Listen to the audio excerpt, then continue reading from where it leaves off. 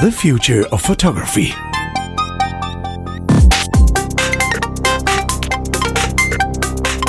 Hey everybody, and welcome to the show. This is The Future of Photography. My name is Aid.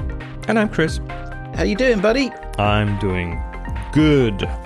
Just had a workshop on the weekend about film photography, the other end of the spectrum. Okay. Well, that's a subject close to my heart, as you well know as well. I on the other hand, have just had a family vacation in Italy, where I've been mostly shooting video, which is, I guess, and testing some of the things that we were talking about in previous shows about how can you capture stills from video. So can we expect in one of the future episodes to have like a wrap-up of that, or a little condensed version of what you did and how you did it? We did an episode on preparing for that, but now the actual experience is a different thing. That's a good point. That's a good point. I mean, what did I learn from since the last show? I learned that actually it's probably easier to focus on doing the video and editing the video. and that was fun. So this was a family vacation. This was nothing, so what I was trying to do was capture the family memories, so I'm very happy with the little video I edited together of my kids running around Italy. All right. So that was good. But there is some technology stuff though, actually, quite a lot of technology stuff that is sort of a follow-up to that, which is actually the main topic of this week's show. So good segue, whether it was intended or not. It was not intended at all. That's okay. It still works. It still works. It's seamless broadcasting. Right. So have you heard of NAB? Of course I have. Yes. The North American Broadcast something like that. Yes. So absolutely. So NAB is essentially a trades union for American broadcasters, which is, I guess you could say, a little bit on the dull side for this podcast. But what is interesting is that every year they have a huge trade show, a big old party. And of course, being people who are into visual things, they like to have that party in Las Vegas. Why wouldn't you? Of course. It's only a few hours from Hollywood, where a lot of these people hang out, and more importantly, where they work. And so what happens is that every year they have a big trade show in Las Vegas, and all the movie and video manufacturers, they all bring their stuff to this show. And it's not just movies, actually. It's broadcast TV, it's broadcast radio, it's Hollywood movies, it's independent movies, it's all sorts of stuff. So I have been following this quite closely. It's just finished this year's show, and I have been following that quite closely to see what's coming out at that really top end that is going to impact us as photographers at the more, in my case, at the hobbyist level. And see if we can spot what's coming in the future through higher level products right now. Sounds cool. That's what I've been doing. And as always, I will be happy to speculate, and then later on be happy to be corrected. So okay, let's dive in. So I got a selection here. Now, I think if you are interested in video at all, you'd have to have had your head in a hole in the ground for the last few weeks to have missed the Blackmagic Pocket Cinema Camera version 2. Is this one that you've seen? Oh, yes, I have. I have actually talked about that very camera on my German podcast on Happy Shooting. So I'm well familiar with what they promise. I don't think it's on the market just yet. No, it's not due till September. But to fill in the gaps for people that don't know, about 5 years ago, Blackmagic Design, who make very high-end movie cameras and video cameras, and they also produce some software called DaVinci Resolve, which is a non-linear editor. So if you think Lightroom for videos, they produce this tiny little camera called the Blackmagic Pocket Cinema camera. It was a Super 16 sensor. so slightly smaller than Micro Four Thirds, and it was a game changer at the time. It took Micro Four Thirds lenses, and it was genuinely pocket sized, but would deliver raw video. And the price point was around $1,000, which it was extraordinarily cost effective. really. I'll hesitate to call $1,000 cheap, but it was inexpensive. Well, compared to what other broadcast cameras come at, it was comparatively cheap. Yes, it was, and it was an absolute hit, and has been. And you can still buy them today. They're a bit cheaper now, I think, but not by much. But of course, for a long time, people in the video industry have been calling for a new version because the original version didn't shoot 4K, and there were some other things, that were slight issues with it as well, as there always are as things age.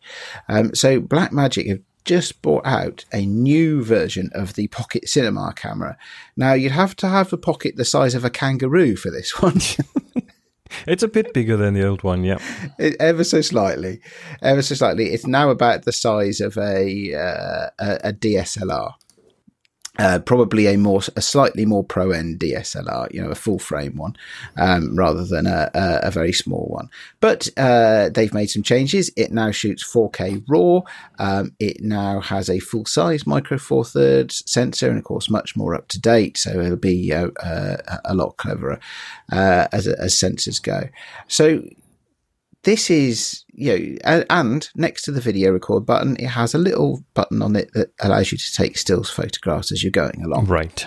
Yeah. So it is a still camera. It's just mainly dedicated to video. Oh, yeah. It's all set up for video, but it has the capability to take stills. It has 4 microphones built in. For whatever reason. No. Yeah. Well, no, I can think of a reason, because if you have, certainly you'd have better opportunities to use just those microphones, because it can then use algorithms to cut out wind noise by subtracting it from one microphone if where the wind isn't blowing. It'll certainly make it easier to get audio to synchronize if you're using it in a more professional capacity and doing separate audio recording. You'll have easier audio synchronization on it. Or you can use its built-in XLR port, which takes professional microphones, including what's called phantom power. So you can have external microphones that just record at a much higher quality usually. So yes, again, not something that will fit in your pockets. No, not normally. No. So at this point, we're talking about it sitting on a very sturdy tripod, and the camera's in a cage, and it's got lots of things hanging off of it, like separate monitors and recorders and stuff like that. But it can do that, and it can also be a handheld run and gun camera, which is interesting. True. One thing that I find really interesting about it is, you said recorders hanging off of it. You used to have to hook up an external recorder using the HDMI output into an external, what are they called? Atomos recorder, for example, to record. That's one of the things on my list, actually, as well. Yeah. Oh, it is okay. So sorry. Don't want to take your thunder. No. That's okay, because this is the point. Is that it's sort of because this is because the NAB show is a show about professional video. Actually, they cover a lot of products, and as we know. But this one, the Blackmagic Pocket Cinema camera doesn't need that anymore, and that's the interesting thing, because that one blew me away. You won't need these external recorders anymore, because it has a USB-C port, and you can hook up an SSD directly to it and record onto that. So you are kind of freed of having to invest another $1,000 for an external recorder. So that was the one thing that I was like, wow, that would be one of the big, apart from the resolution and everything, but that would be one of the biggest game changers for me, because that will get this into the hands of people. Because an external SSD is, I don't know, $100, $150, and you have to have 256 gigabytes in your pocket. Yes. And then you unplug that when you're done, you plug it into your computer, and you start editing right from that. So it is really, because I'm going to build a picture here with some of these products to talk about, because excuse me, and the next one actually it forms part of what you've just described, because the next one I want to talk about is the launch of ProRes RAW from Apple. I heard about this, but I didn't look into it, so fill me in. So you may know ProRes Yes. as a video codec. And it has become somewhat of a standard in the video and film industry for the codec you use in post-production, and quite often the codec you use to deliver to your client. So to give you an example, it has a lot of information in it. And to give you an example, from my Italian vacation, I edited a 2.5 minute video of our family running around Venice. Right, just a family video, and that was in 1080p. When I rendered that using your usual H.264 codec, to play on phones and what have you, that came out as something around 380 megabytes. When I rendered it in ProRes, just as a test, it came out as 1.8 gigabytes. Yes. So it was about 6 times as big. So there's a lot of information in a ProRes coded file, but it still is a lossy codec, and and with compression. Apple have launched ProRes RAW, which means which is compressed RAW but not lossy. So you're not throwing away any information, and they're promoting it also as what you would call an acquisition codec or a capture codec. So to use in cameras as well. And the reason I'm mentioning the Blackmagic camera and ProRes RAW and the next product together all in one is that actually you can record, using this Blackmagic camera, you can record raw 4K video, and that and do whatever you would like to do with that, but in a handheld package. And then if you happen to use an SSD, as you just described, you just then unplug that SSD from your camera, plug it into your laptop, and you're editing in the field. Okay, so I know you. So you like to edit in the field when you've been taking photos, don't you? I do this You'll with go photos out for all a the day, time, yes. And you'll get on a bus at the end of the day to go back somewhere, and by the time you get back to somewhere, you've edited all the photos for the day on your laptop. Yes. That's what I do. Which is great. Good discipline. Good. I wish I shared that discipline, but I don't. But that's good discipline. But imagine doing that with raw 4K video footage. You might need a new laptop. I definitely might need a new laptop. And editing video is, of course, much more involved than editing still photos. But in general, that has the potential to change how people work.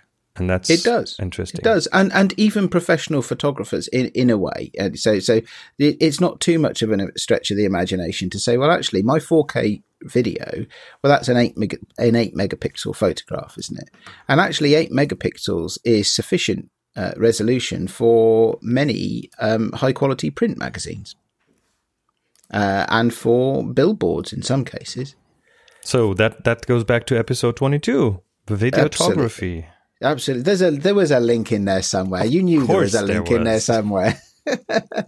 So the thing about these high-end video products is that they're becoming more and more accessible. And regardless of what people think about the difference between video and photography, everybody has their own personal view, their own personal experience. These things are now starting to mature. Video products are starting to mature in a way that is meaningful to stills photographers. And I think that's the message I'd like to focus on, is that there's been convergence for many years, and we've all talked about it lots ever since Vincent Laforet first used a 5D Mark II to make a movie, right? And probably before that, but it's often the argument from the stills photography side is that that's fine, but it's not really very meaningful because you still can't stop action and this, that, and the other. But I think and the video quality and the loss of information. But I think that's starting to change. I think so, and too. I'm really intrigued by that. So on to the next one. Excuse me. On to the next one, which is, as you said, you could use a product from Atomos, an external recorder and monitor. At NAB,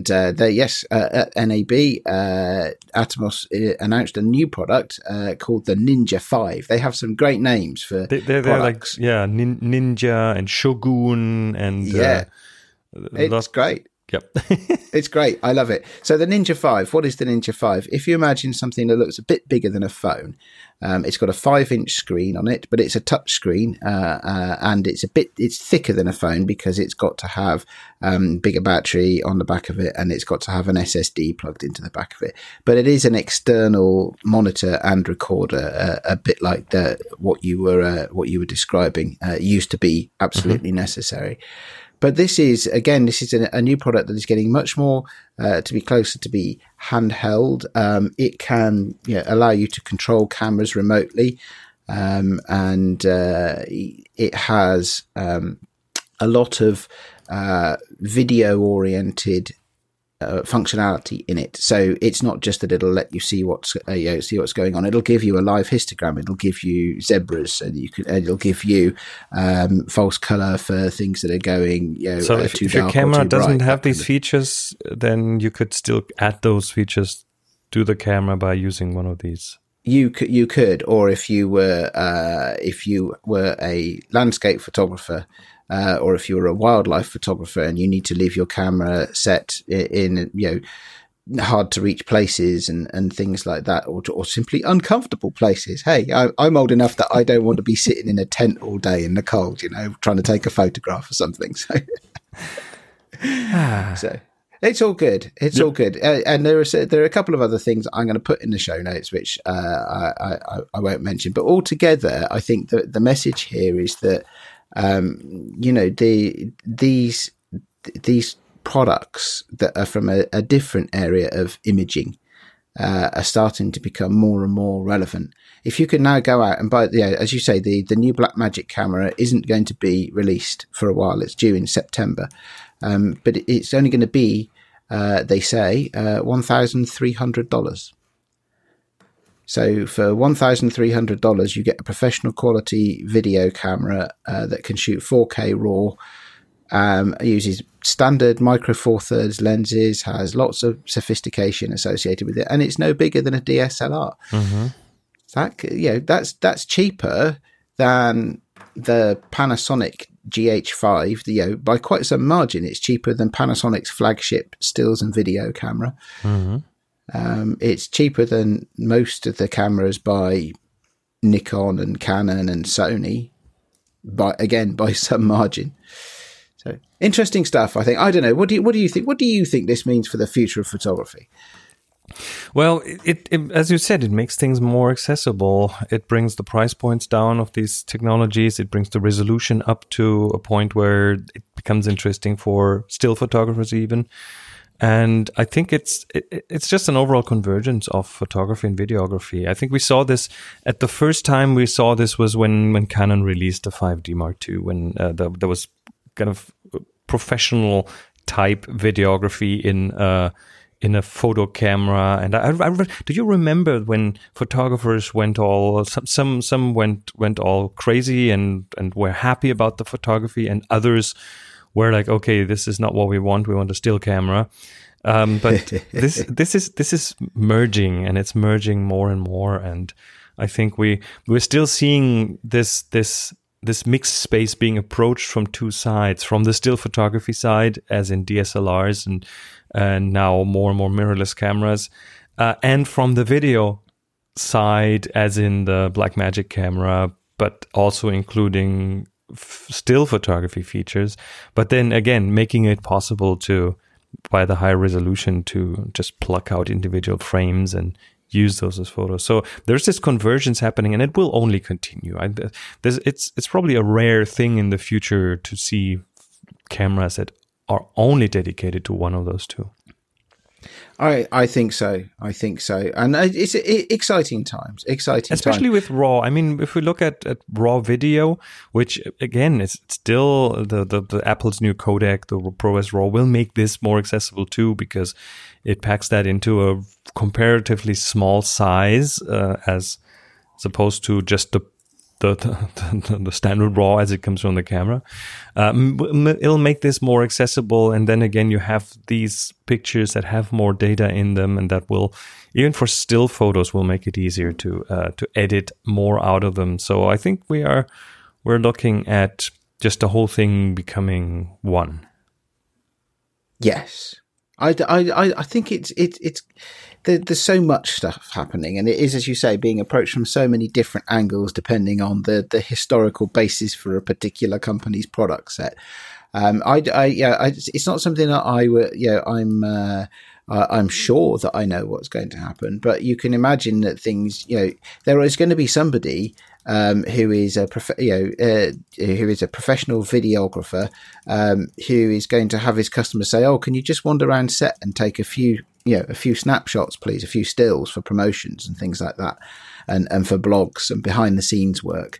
And he's going to take his Blackmagic Pocket Cinema camera off the tripod and just walk around with it handheld and take some stills. Mm-hmm. Or even just take some video and then extract stills from it. I know everybody says, "Oh, well, video's different, and the shutter speed is much slower, and you can't stop motion." But actually, with these cameras, you can stop the motion. You could choose to shoot your video, your 4K video, at a 2/50th of a second. It might be a little bit clunky as video, but it gives you some really good stills out of it. True. Okay, so that's all I have. That was a little roundup from NAB 2018. I've been watching YouTube videos. I've been really geeking out on this stuff. Oh, really? Wow, what can we do with that? What can we do with that? Well, I've been exploring video quite a lot this year. So that's been a personal hobby thing of mine that I'm exploring a lot more this year. I've not done so much previously, so now my mind is full of opportunities for doing this, that, and the other. And almost everything that I'm geeking out about will never come to pass. I don't think I'm going to put together a team of people to start making my own independent movies. I doubt that's going to happen, to be honest. But it's nice to think about it. Well, for me, the interest in these things comes in waves, and for a few years I was kind of outside of it because I saw that there is a lot of innovation that is not really innovation, but just incremental updates here, a few more megapixels or a new lens or stuff that it doesn't really tickle me that much anymore. But now, and pretty much one of the reasons we started this show is that things are looking like they are becoming more interesting again. So I appreciate you bringing us stuff from the NAB. I definitely want to get my hand on the Blackmagic camera because it looks like it looks like it has a lot of features for pro filmers, but also it's interesting to watch where this is going to go in comparison to where the smartphones are going. So is there still this huge gap in quality, in convenience? Probably not. The convenience factor of a smartphone cannot be topped at this point. So question is, when are the smartphones going to start using RAW?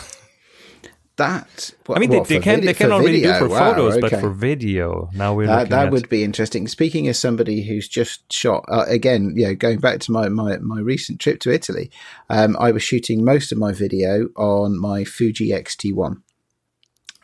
So that is a camera that at this point is probably about 4 years old, and it only shoots HD. It doesn't shoot 4K, but it's got an APS-C size sensor and it's fairly modern. And when I plugged a small Rode microphone into that and stuck it in the hot shoe, and that was my run and gun video kit.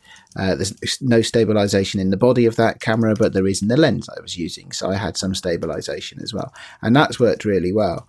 And when it was put up against the footage I shot with my phone, if we'd been out for we could go out to dinner and I didn't take the bigger camera, that sort of thing, and the footage from the proper camera, the bigger camera, was still streets ahead of the phone footage.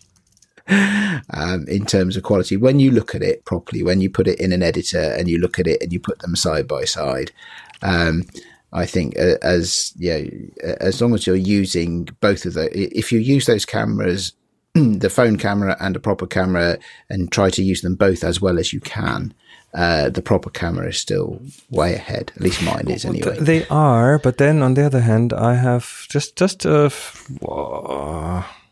it's almost 10 years ago. I've seen, I was at Photokina in Germany, and I've seen a team by a German TV station who have in the past been very finicky about what kind of video they accept and what is broadcast worthy and what is not. And they had a rig that was an iPhone 4S with a cable coming out of it and a light on it and a little additional lens on the front. And there was a reporter going from booth to booth talking to people there, and one guy behind the camera holding it, well, the camera / smartphone. And so 10 years ago, they used iPhone 4S. Well, that's not 10 years ago. It was maybe, I don't even know. It was close to the time when the 4S was new. And they used that for their coverage on German television. So, and just the time that has passed since and the quality of video that is coming out of these, at least the broadcasters are now happy to use that footage. So things are on a trajectory, I think. So we will see another convergence sometime in the future between those things in our pockets and the professional cameras. Well, I tell you what, I will keep a watching brief on this one and report back as that happens. Sounds and good. Then I'll get to geek out by watching lots of YouTube videos of new tech as well. All right, very cool. So I guess that brings us to the end of episode 24 of The Future of Photography. As usual, you can support us at thefutureofphotography.com. And, well, see you again in a week. Yeah, thanks for listening, guys. Take care. Bye-bye. Take care.